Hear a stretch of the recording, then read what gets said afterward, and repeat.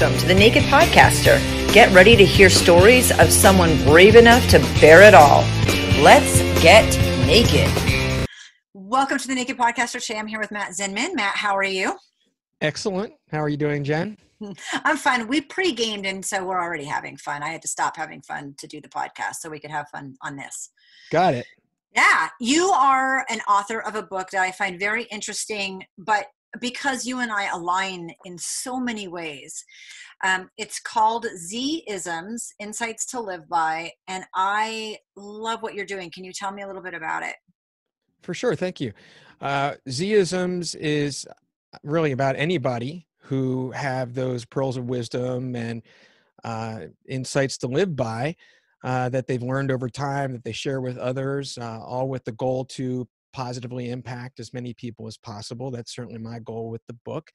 And it really focuses across self-discovery and mindfulness, and then personal relationships, and then getting into energy and law of attraction and mindfulness and heightening it, but then into life enrichment.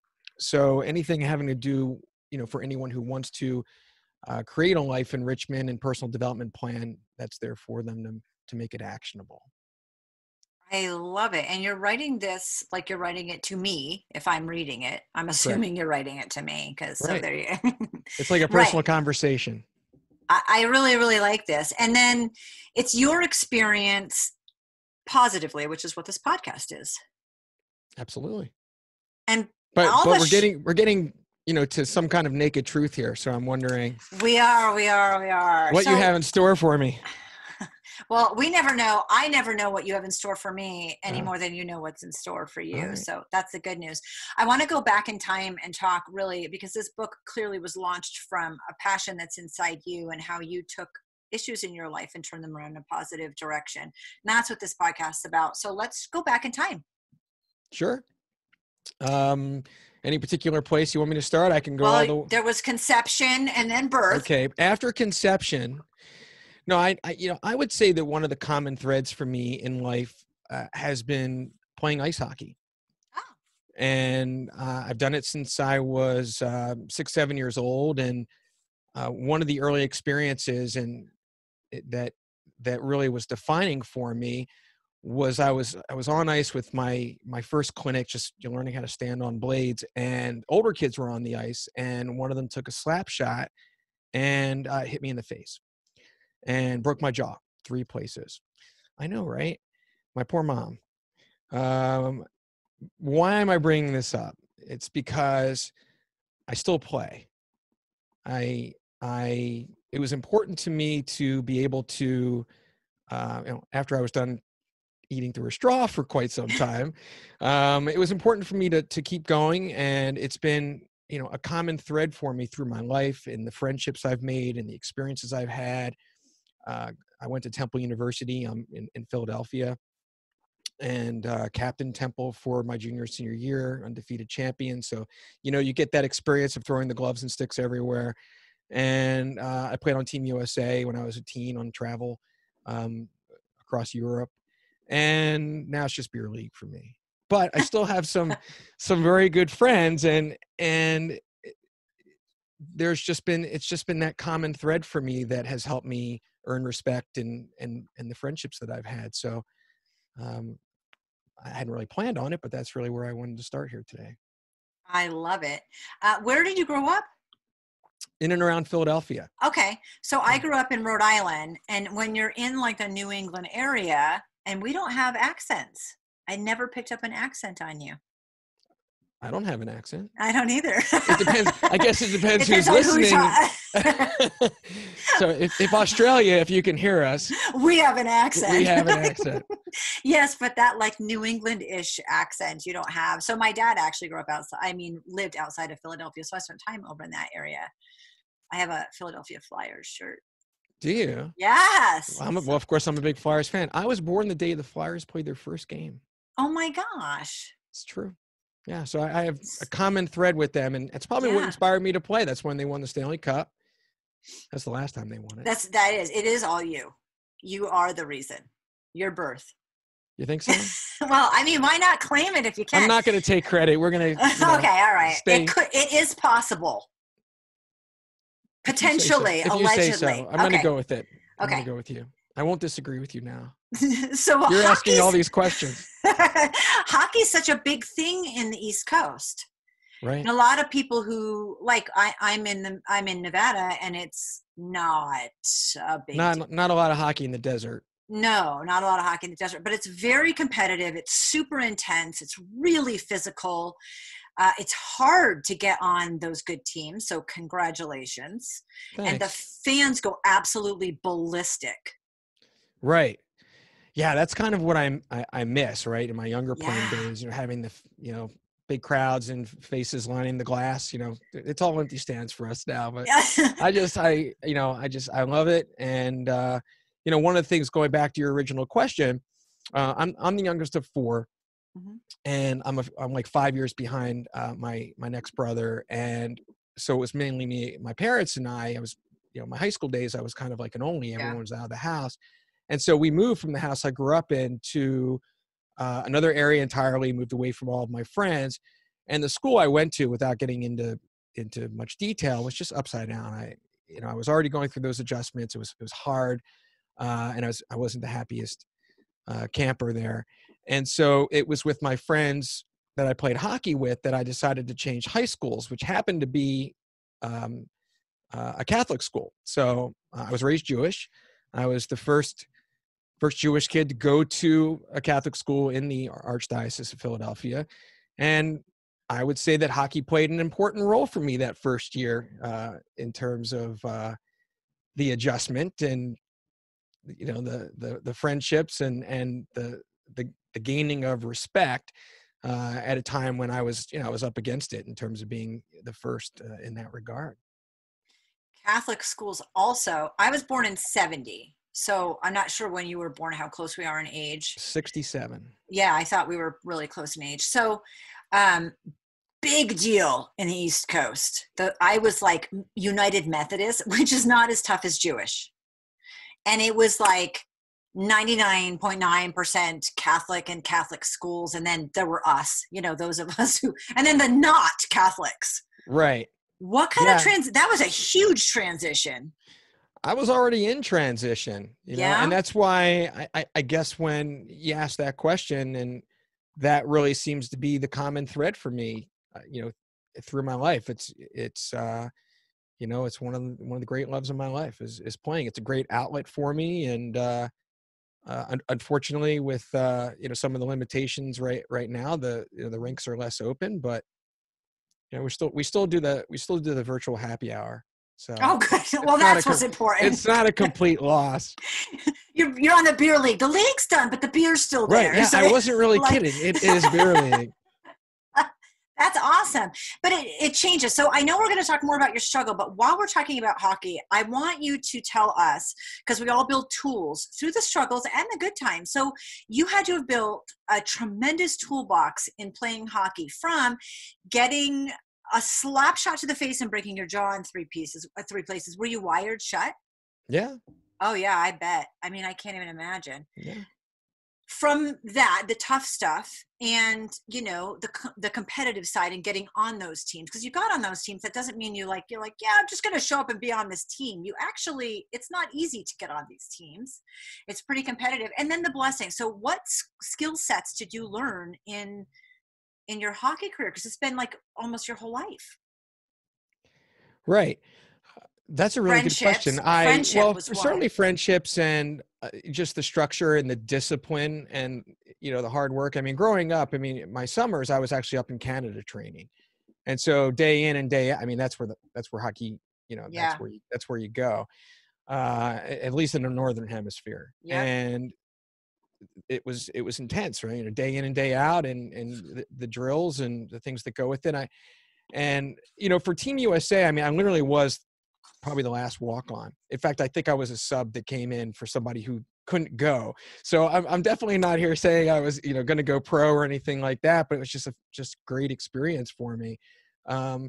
So those experiences, the traveling, the staying with host families, those are things that just exposed me at a young age, and then throughout, to just gain the skills that that go with them. It's funny, I heard something, and I haven't found the source of this, but somebody had done some kind of research or study that said that of successful people, that they either played an organized sport, which reminds me of why, you're asking the question, or they were in the military, or they took some form of martial art or did something in the discipline of like a yoga or something like that. That there's a very high percentage of that kind of a common thread.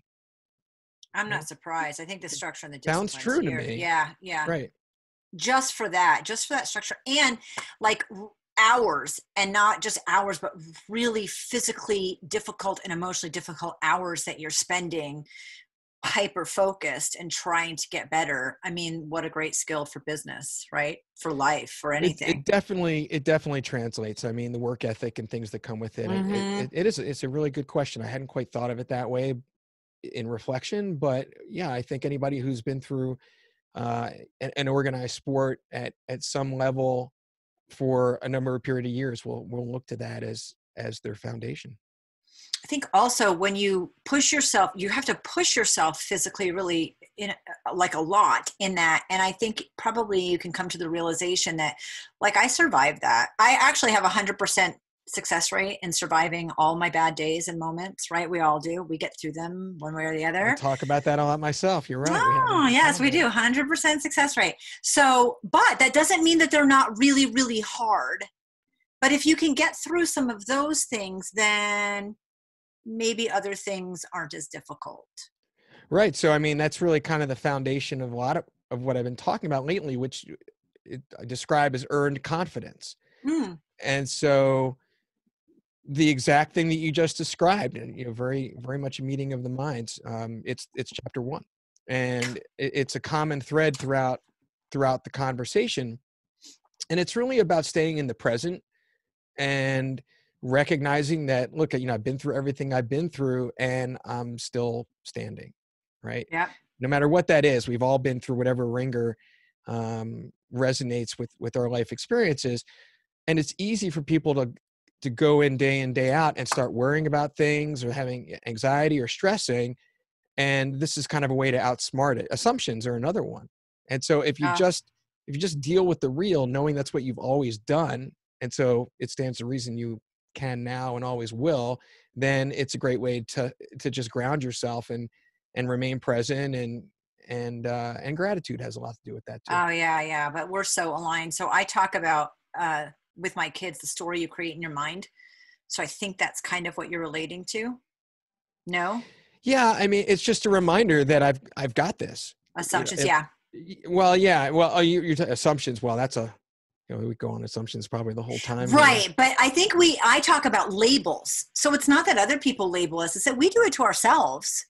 And that's maybe hand in hand with assumptions. And yeah, I know this could be a total tangent. I think it's like, why be anything other than kind to yourself along these lines? And you might have some kind of a conversation with somebody or, at work, and you're right. You make an assumption, and maybe you think someone thinks less of you, or you didn't think you said something right. You have a standard and then you start beating yourself up for thinking that you said something wrong or you didn't sound right about it. And why?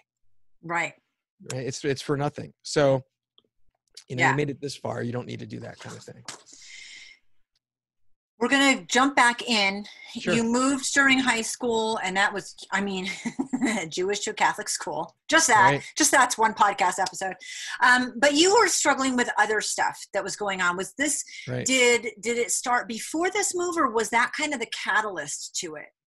No, it was before. And you're referring, one of the things that I speak to, and I felt like the personal disclosures were important in having that private, personal conversation, that I've had to contend with depression since my early teens, that preceded, even my high school days. And I definitely didn't have the best gene pool here. So my mom was, suffered from depression. My dad was bipolar. And my brother David in particular also, had it pretty bad.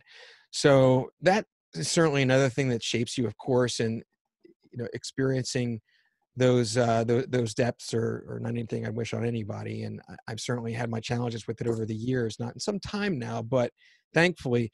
But it's also because I try and fold into my lifestyle things I need to do to not let that happen.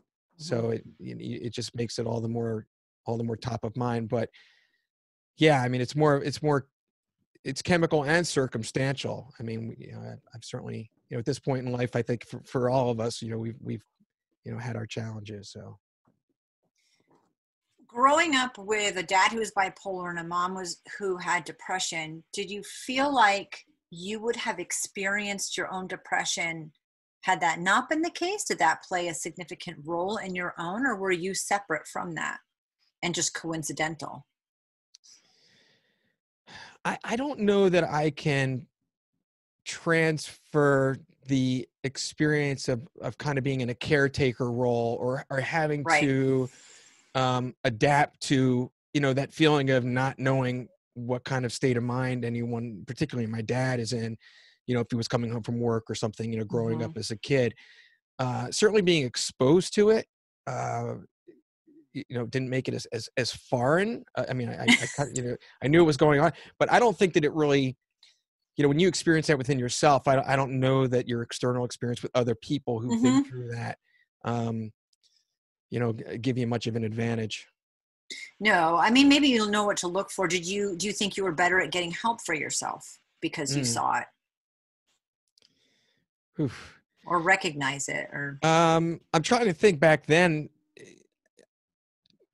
I don't know if I realized it. I mean, I don't, I'm going back into my early teens here. Yeah, this is mid 80s, 85, 85. I mean, yeah, like, I mean, I'm talking 80s. Anything pre-college, takes a little bit of a pause.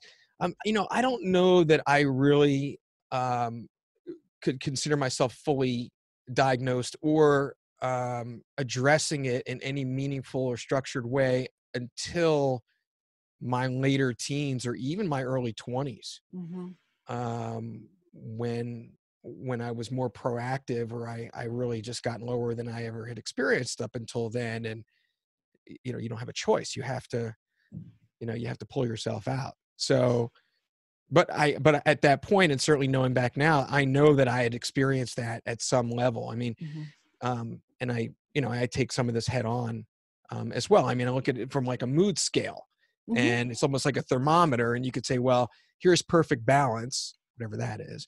And then there's a range of normal, and again, whatever that is. But we all kind of know we have this range of happy and sad. And then what happens when you dip just below, you don't even know it, right? It's kind of like that. It's like that spring feeling, like, oh, it's spring, I feel like myself again. Well, what were you like just last few months? And you were down a little bit. It's not until you really start sinking, it's like quicksand, that you have to realize, like, I do this 2 to 3 day rule that I've done this for years now. It's been really helpful to me, that I know I'm going to have this day or that day. It could be weather or punch in the gut. I mean, just life happening. But if I get to a third day, no matter how hard it is, I really put myself in action. I have to create structure. I have to work out.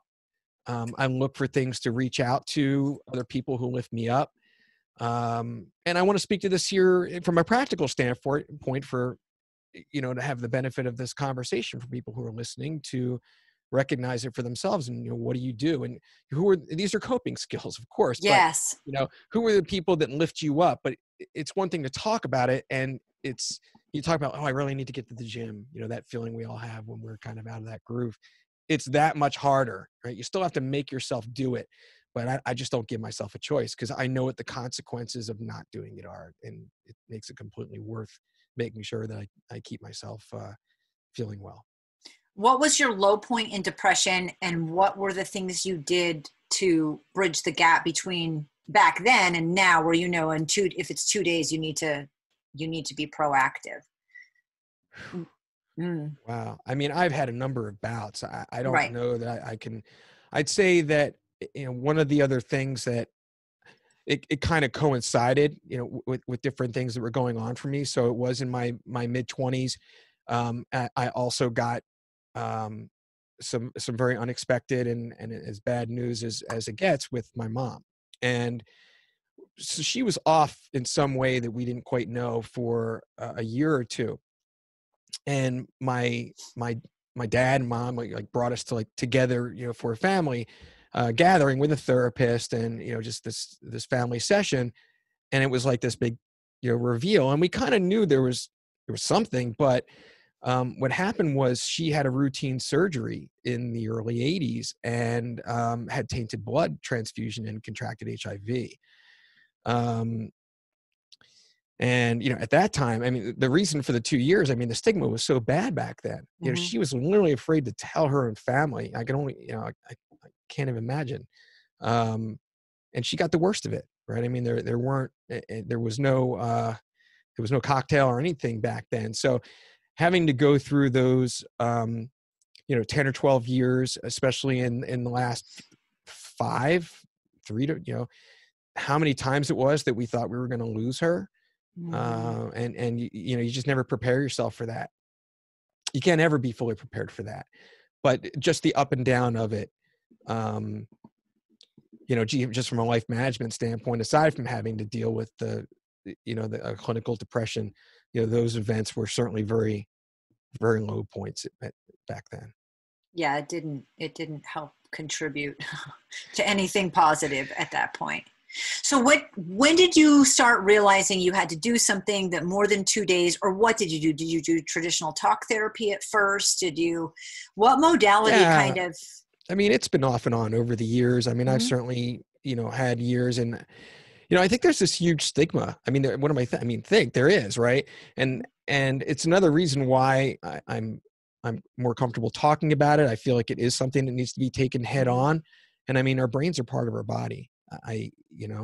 So why we separate this into a different category from physical health is beyond me. But I really think that either someone individually or someone certainly within their family or close to them, I can believe that.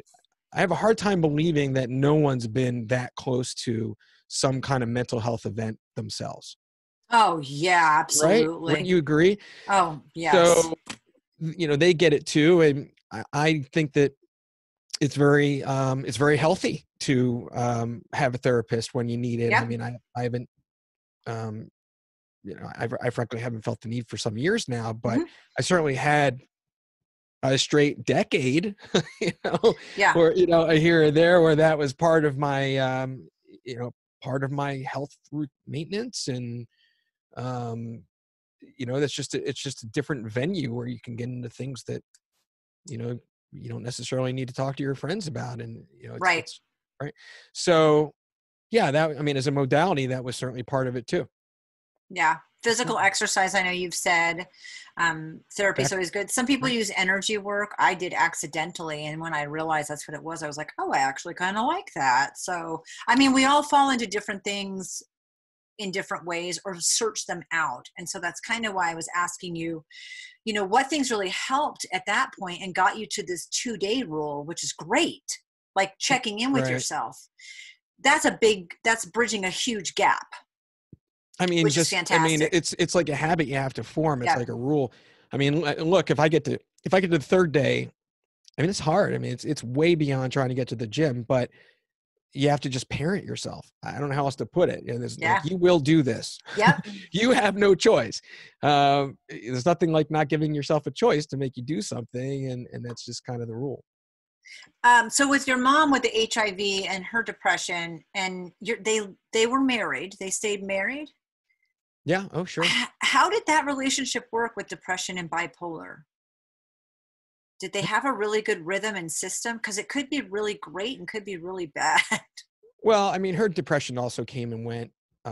Certainly in having that affliction, she, over years, it progressed into dementia, which was really, we could watch the same movie with her every day, right. So he was a good caretaker, my dad. And, at a certain point they moved to Florida because that, she was just it was less likely that she was going to get sick down there. Yeah. Right. That's what you want to avoid. You want to avoid crossing over from the immune deficiency to having it advance from getting sick. So that was a big move. And, so I wasn't there all the time because they were there. But yeah, I mean, look, I mean, being bipolar doesn't mean you're off all the time. I mean, my father, certainly there's, had his moments. And I wouldn't exactly say that he was somebody that owned up to it back then either. Mm-hmm. I mean, it's very evident to us, my brothers, my sister and I, but they stayed together, and I give my dad all the credit in the world, for seeing her through everything. I mean, it was not easy for anybody. And, for sickness, and sickness and health and all of that, he did it. Awesome. That's awesome. Let's keep moving forward. Sure. Because I have bullet points of chronological order. So I have like the cheat sheet. I have the Matt cheat sheet. Okay. So let's move forward. The next big issue, I think, is single dad. So Right. Bridge that gap a little bit. Yeah, that was a real, I mean, we're talking about 2002. Okay. And my son Jake was 2 at the time, and he's 19 now. Obviously, if the math. You're doing math, yeah. The math is consistent, and it's I was just talking about vows, and I think that's a really significant segue, because I take them very seriously, and of course, when a child is part of that, that's a huge decision, and for me, his mom and I, in raising him, we have always been really great co-parents. But in living together and just knowing that relationship got to the point, obviously, where the feeling was that needed to happen, my rationale was that I did not want my son growing up in a house that was stressed, and that I could give him a better experience. That was. And I know that was the right decision, quite honestly. I mean, I'm remarried now for a few years, but for the bulk of the time, right till he was 15, okay, it was it was just he and I. And so when you have one, that's also a whole different ball game, right? It's not 18 like some people. Like some people. Like some people. I think one is harder. Yeah, right. So, but I wouldn't. So in 2002, I mean, my career up until that point, I was in marketing and communication, and I started my own firm in conjunction with that because I needed the flexibility, and also because I actually happened to get a contract, serendipitously, that anchored me to get into that business for the first couple of years, in just that one. And so my life was very compartmentalized. I mean, when I'm with Jake, I'm with Jake. I mean, in those first years, it's, I'm half the time I'm, man in an apartment, diapers and bottles, and then when he's not with me, it's head down and working. I loved it. And then since then, I wouldn't, the freedom, I mean, you talk about like, life values, and I wouldn't say for, by any stretch that it's been easy, on the entrepreneur side. And then, without getting too much on a tangent, I founded a nonprofit, and I've been doing that for the most part the past 15 years. It's kicking and scratching and everything else, but I it's so worth it. I actually wanted to go into the nonprofit. I was excited about the nonprofit. I wouldn't recommend it. No, I don't want to go do it. I wanted to talk about yours. I've worked in nonprofits. Yeah. They're really great and really hard. So you started you're crazy. You're like, since I'm moving schools, I'm going to go from Jewish to Catholic. I mean, might as well now. And you're like, I'm getting a divorce. I'll launch a new business. Well, there is, right. There's a span of years between these. I know, but you go events, let's go big. Let's go big. It was more like go necessary. In all those cases. Same thing with the high school decision. It was necessary. Yeah. But I was much happier. Were you much happier once you started your own business? Yes. Oh, yes. Because, well, for one, I was pretty much on the agency side of marketing communication. So you're rising through the ranks. And then it was my early 30s at the time. And I, got into management. I was director of a department, and I built it up, from just really started it. And I did not like the management side. Like I suddenly was not doing the work I like doing, I was, dealing with personnel issues and, running around without the resources I needed, without very much control over, what I had to do. So it was a challenge. One of the things I will say about those years was that it did teach me to be entrepreneurial. I don't know that I had the entrepreneur bug before I had that experience, and then that the management experience itself gave me the foundation in part for going out on my own. So as much of that was some burnout there, quite honestly, I could certainly look at the positives from it, that made it possible for me to have my freedom. Yeah, no kidding. It is crazy how things set you up. There's always a story before the story. Right. I mean, I think that's really where where we are, right, with the how all these different kinds of life challenges turn into opportunities and things that are enriching. I've had a much more enriching relationship with my son as a single dad than I would have if I had stayed in that situation. Mm-hmm. No doubt about it. And then moving forward, so you did that, and that was actually a great thing. And well, wait, I want to talk about your nonprofit. It's called the Internship Institute. It's still Right. active from 2007. Right. 13 years. Yeah. Probably I actually, yeah. longer than that like that's when it was launched. There was probably a lot more behind the scenes. Tell me about that and why. So I started, well, a couple of reasons. One is in the marketing business I was in, it's a professional services kind of company. So you're billing by the hour. So, you're limited in your income there to begin with. And then, and at that time it was bricks and mortar, right? I was a virtual agency. So we talked bricks and mortar. It was like them versus us, right? It was a whole big thing. Like, oh, well, you want a bricks and mortar because that's the safe thing to do. And so, I took some hits because of being ahead of the curve on the virtual company, and I couldn't keep doing that. And I was looking for something different. I mean, I was 15 years into my career at that point, my first career then, and I always had a common thread around internships. I had 4 internships. The last one led to my first job. I ran all the internship programs for all those employers through those agency years. I just loved it. And I always go back to the school and area schools and talking to the students about the transition and things like that. So when I was at the point of looking to figure out, well, what is this entrepreneurial endeavor? I had these, different ideas. What aligned most with my experience and passion and skill set, and of course a market need. I thought this was the right way to go. And I started it in 2005 and did both at the same time, and realized a couple of things. One is that the whole industry is a frontier. It's still a frontier to this day, for a number of reasons. But I developed all this intellectual property mainly around working with the employers. So when people think Internship Institute and if anyone international hears this, apprenticeships, work experience, right, by any other name, we're setting these programs up and really creating that opportunity pipeline. So I developed the Here You Go set of materials and, just add talent kind of thing. And then I developed a whole training program for supervisors and mentors just to really drill down and manage that experience as, where it happens. And so I couldn't get the intellectual property evaluated, meaning there was no precedent. So it's not like I could go to an investor, venture capital firm or something and say, well, here's my model and what I can compare it to, right?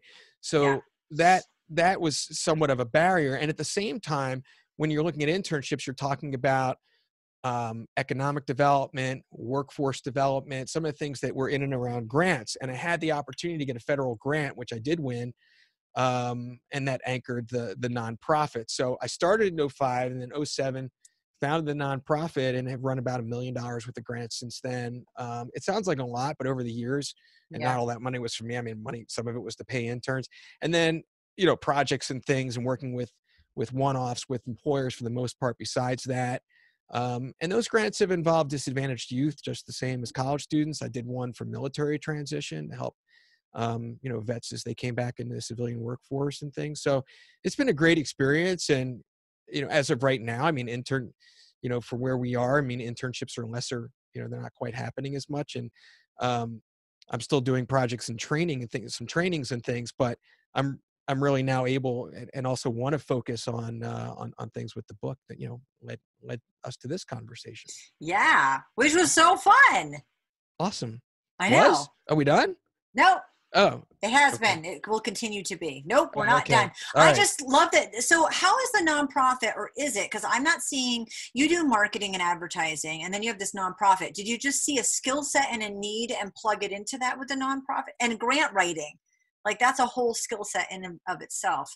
I did not want to Right. ever learn it when I was in the nonprofit world. No, there's nothing easy about it, No. and there are a lot of different aspects to even running the grant that are even more Mhm. difficult. Yeah. Um, I So for one, I mean, I had the skill set that I had just from my front end of my career, and I can't say that, oh, it was completely a set of transferable skills. Hmm. Hmm. It was really more the fact that, in let's say for those first few years of my running my marketing firm and communication management, I was running a virtual internship program. So I already had that structure in place, and it was just something that came naturally. I already had a lot of the materials to then build off of into the intellectual property from running my own program.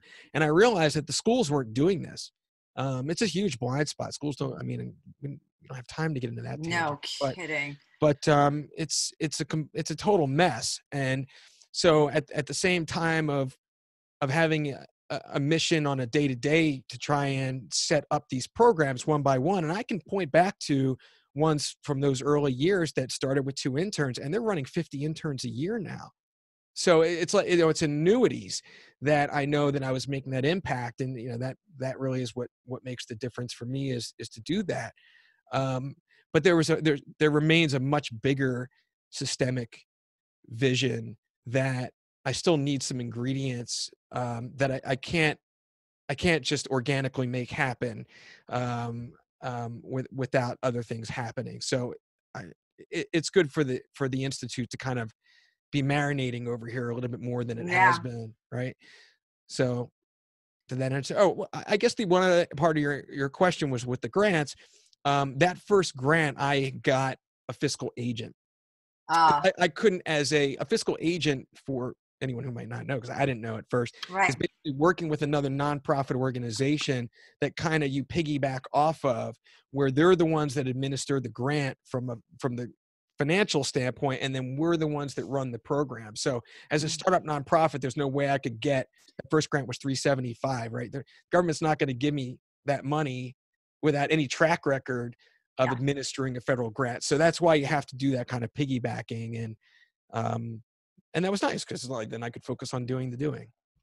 Yeah, that was great. Yeah, I kind of wondered. I have enough experience in nonprofit to be like, I don't understand how you did this while you're a single dad and you're running your own business, and you're doing that kind of 50% of the time because you're being a dad too. So yeah, that makes a lot of sense. Let's keep moving forward in your life. You were a Okay. single dad. You loved it. You got Well, to be a great dad. You have this great relationship with your son. It was sad but worth it. The whole getting divorced thing sometimes is. yeah, I don't really see it as sad, Okay. at least not. I mean, especially being remarried and very happily. Yeah. So, It's a right. big difference, huh? Yeah. Yeah. Yeah. So move forward after being a single dad, your son was 2, your brother had an issue. Right. So, my brother David, who's closest to me, as I mentioned, he was the one I was referring to before. He definitely had his bouts with depression, but I think one of the things that compounded that is that he had a work injury. He fell from a high up, whatever he was doing. He was way up on a ladder or some kind of scaffolding, and um, he got very hurt and he had to go on opioids. He had to go on painkillers. And, this is back in, this is probably back around 2010. So I don't know that like the quote unquote opioid crisis was something that was really Mhm. prominently, in the public eye. And it's also one of those things like, look, I mean, we all had our own families, and it's not, even though we're Yep. close together geographically, it's not like we're always over each other's houses and Mhm. things. But Dave definitely was pushing people away. He really was a lot more to himself than my brother Mark or my sister Andrea. And I think that was kind of part of just the behavior that goes with that is you shut the world out. And Mm-hmm. he was he was difficult to get to in that way. He was not accessible in conversation, things like that. And we knew that he was deteriorating, but I mean, his wife, and he's got 3 kids. That's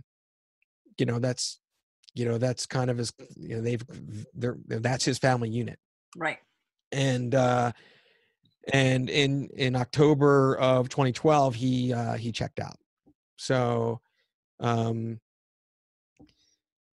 mean, he was in a lot of pain, physically and emotionally. And, I think he just couldn't take it anymore, obviously. So, Yeah. Which is, I mean, yeah, that's one of those horrible things that I don't think you ever make sense of entirely. you can't. I mean, but I will say, and just to tie the conversation back to some of what we discussed with depression, and people listening here, and I know that people this year in particular have lost their structure. They're more susceptible to this. People are under financial pressure. I really want to speak directly to them, and make sure that if you're feeling like you can't keep yourself safe and you're out of the reaches of your family, that you do get professional help. And that no matter how bad you feel, the thing with the depression is like the opposite of rose-colored lenses, right? Everything's gray, and as much as bad as things may be, even back to that whole notion of earned confidence, they won't always be that bad. And of course, that's a lot easier said than certainly felt in that way. But the one silver lining right now is that the access to telehealth is a lot better, right? So instead of that, there's a much bigger barrier. Like, I have to call some doctor, I have to then go to some office, the lie on the couch, stigma. You literally can, there's a lot more access now that if you're feeling that way, it's instantaneous, and just, hop on a Zoom like we are and have somebody take you through an eval. And it's too important. People are counting on you, and people love you. And no matter how bad you feel, that's not even an option. So it's interesting when you talk to people who have had failed suicide attempts, which is, I talked to somebody who's like, I hate that you say it that way. Well, I mean, there's a suicide attempt and it didn't work for some reason, and you're on the other side of it. Right. When those people have someone close to them that commit suicide, it's like, oh my gosh, this is what I would have done to everyone around you. You don't think in the heat of that moment, when you just want the pain to end, emotional, physical, both, whatever it is, you can't imagine getting out of that moment. And when you take a step back and you realize how much bigger that impact is from that one moment you're trying to get out of, I think that's astounding when I hear people talk about that. Right. I mean, they're a survivor. And I think again, with those misconceptions and talking about perception, you can see the exact same circumstance, completely opposite ways, this being the lesser of optimism. And, you convince yourself that people would be better off without you, like that you rationalize, that, and you're wrong. Yeah. That's the thing. So, you get to the point and you're like, well, the world will be better without me. And, whatever that is, right? However you rationalize that, because you have to. Yeah. You get to that point, you're wrong. Yeah. That's it. So, yeah. And there's a hotline.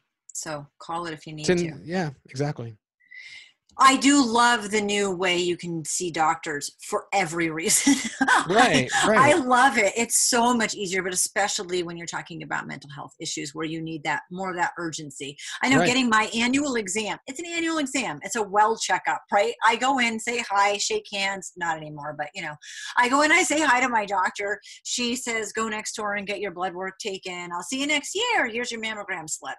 And I leave. And it took before the COVID-19 issue, it took 3 months to get that appointment, and it's been rescheduled twice. Now that is because of kind of the place that we're in, but the first time it was rescheduled, we weren't really there yet. And I'm like, so it's actually going to be a year and a half or more before now, and that's not super urgent, but it's just crazy how long it takes. And so I love the new way of doing things. Love it. Okay, I want to spend the last 10 minutes or so really diving in. There's so much positivity that you thread through. You took the situations that you had in your experience and you really turned them into something different, which is like my favorite thing to do. You've talked about earned confidence a couple times. Can you dive just a little bit? And I know that this is in your book, so I don't want you to give away trade secrets. I bought your book, by the way. Oh, yeah. Thank you. You're welcome. You I'll rate it. I'm honored. If you buy a book and you read it, please leave a review. Please, please, please, please always leave a review. Okay. So or see the reviews first.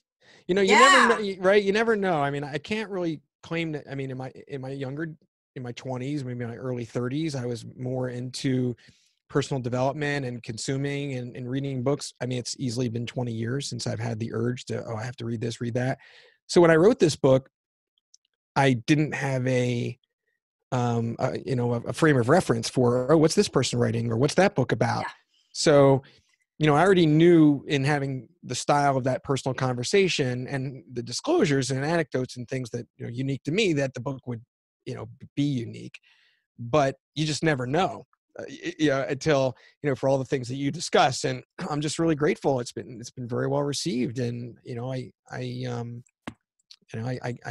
I'm loving the podcast to have the opportunity to talk about it and these issues, to be able to help people. And that's really the goal. So I don't run a coaching business. I don't, this isn't like a business card book for me. This is, the goal is to get it in everyone's hands and have that impact. So, with earned confidence being at the foundation of it, I think it's a lot to do. I think it's really a lot about outsmarting worry, and how common that is. And, babies are not born worriers. And so how do you work on, unlearning that? And so, and a lot of it happens in our subconscious, and some of the things we were talking about before about making assumptions, the same kind of thing. And what you have to do, if you can't catch yourself in the moment, is you have to look at the outcome of, I was worried about something and it didn't happen. And then you have to stop and be like, what did I do to myself?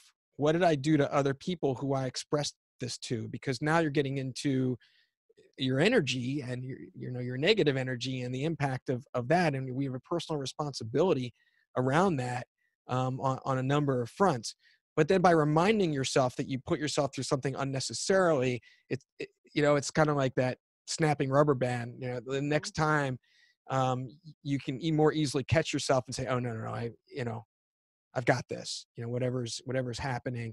I know I can deal with it, as if I have even a choice, and even if you don't have the answer, we're all survivors, and we're going to find a way, just like we always have. So grounding in gratitude, is a big one. And the other thing I talk about it, and this comes later in the writing, we get into heightening mindfulness and things, and we do talk about the law of attraction, and then beyond that, and then that chapter being more of an education chapter, it comes down to like what we expect tends to happen. Like that's kind of the summation of the law of attraction. And so if you believe in the law of attraction and you're somebody who worries, then you're contradicting yourself, because worrying is about having an expectation of something you don't want to happen. So that, in fact, it's possible that by worrying, you couldn't be contributing to causing the very thing that you don't want to happen. So, I mean, I know that's maybe seems like a stretch, but hey, if it's there, it's true. So the most interesting thing about manifestation, because you're kind of talking about manifestation, and I don't think you can just be like, I want $1 million and it's in your account. It's not like that. But the best advice I got to positively manifest in your life is to you imagine the end result, and you sit and you think, this is what it would feel like. Yes. Step into it. You have to step into it. Right. Okay. So of course it makes sense on the opposite side, that if you're feeling the stress and the, I don't want it to happen, and the fear and the worry and the, that you're manifesting that too, because you tend to attract what you're Right. really feeling. Oh, absolutely.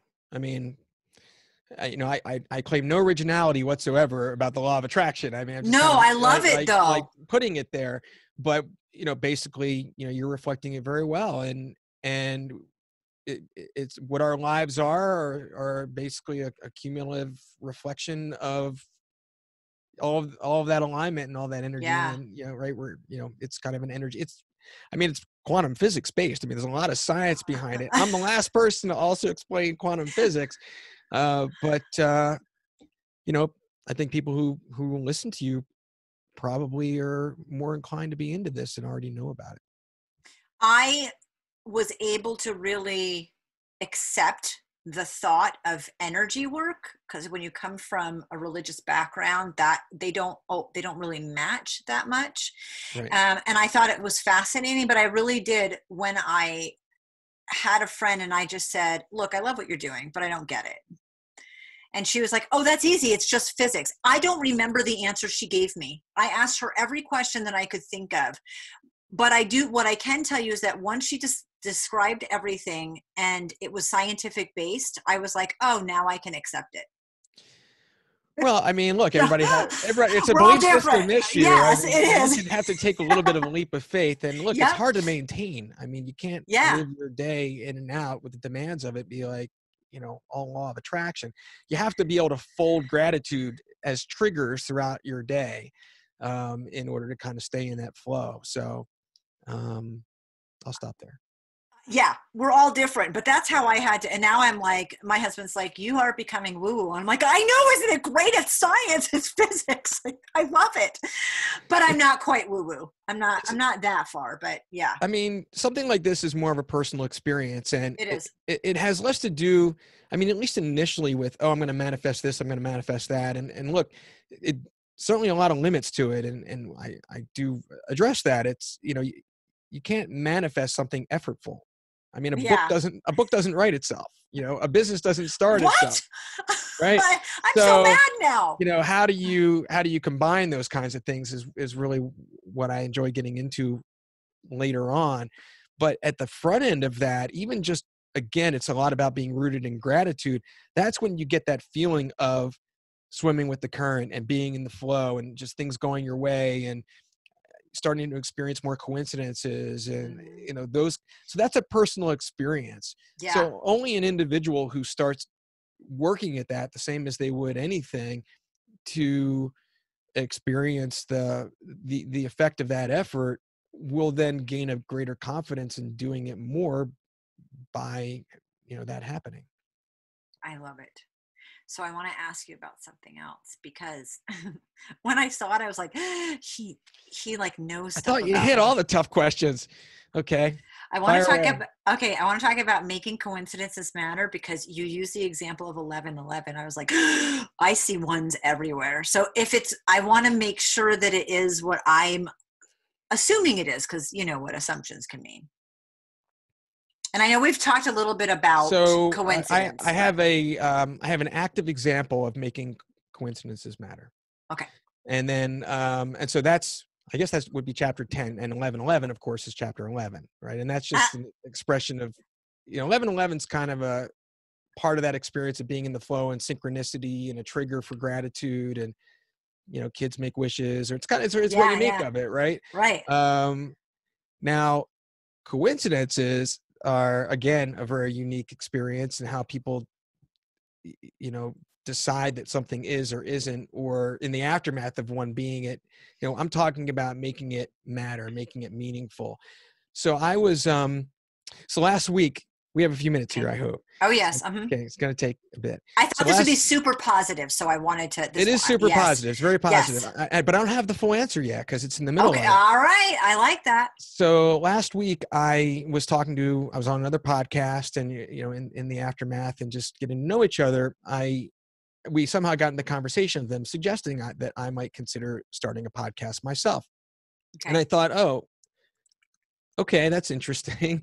I hadn't really quite considered it, but sure. And I've been thinking about it since. And then a few days later, I was talking to somebody, networking, but podcast related, in Australia.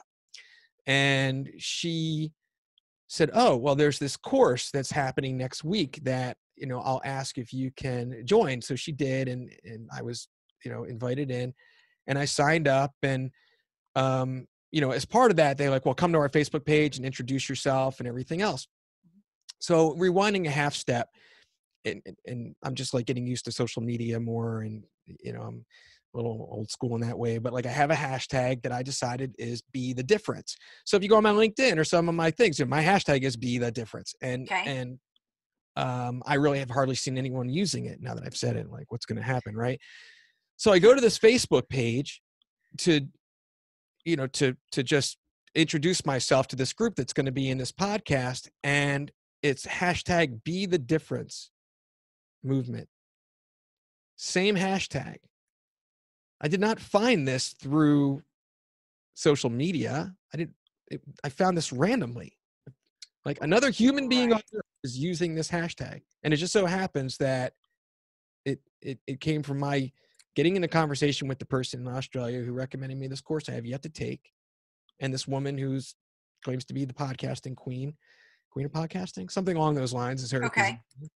And so naturally, I'm going to be going through this course next week. There's something very strong. I think that's a pretty strong coincidence.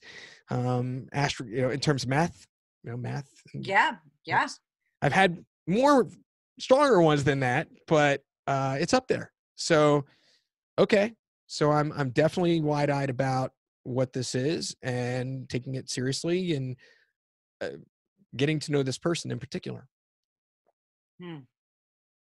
So it's I'll circle back and let you know what happens. I mean, holy cow. Right? I know. It's pretty crazy.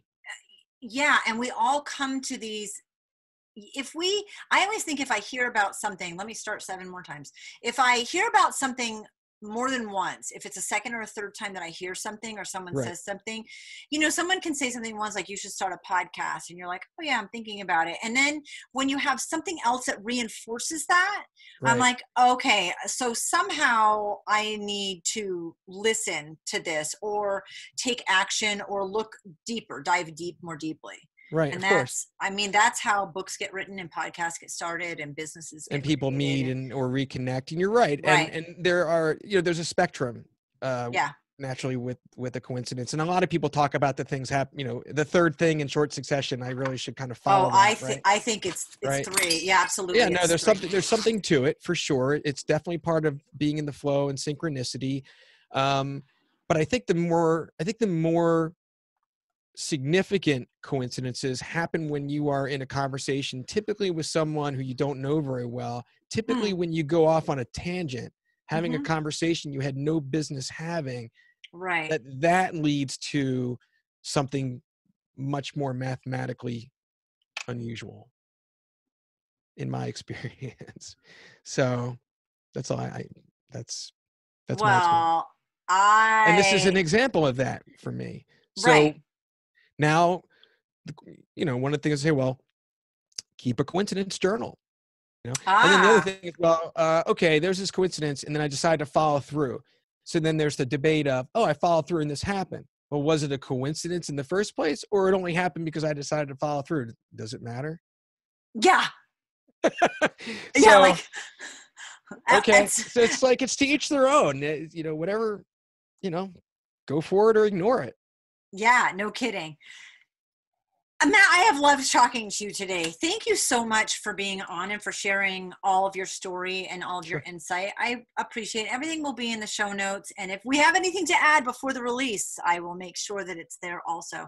But Wonderful. I'm really grateful that you were here. Tell me about where people can find the book. I'm going to put the link in the show notes. Tell me about it. Show me it. Awesome.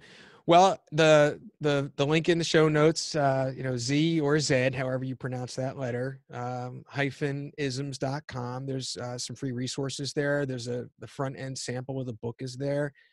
And, the same thing's on Amazon, and people can read the reviews. And my hope is that they'll have enough interest just to read the first part for free. And if they'll know if they want to keep reading on. And my goal is to have that impact, and hopefully people who decide to get it, experience that. I know we've touched on like barely anything in the book, but I really appreciate what you've shared. Can you hold it up and show me? Because I love seeing it. It makes me super proud. Yeah.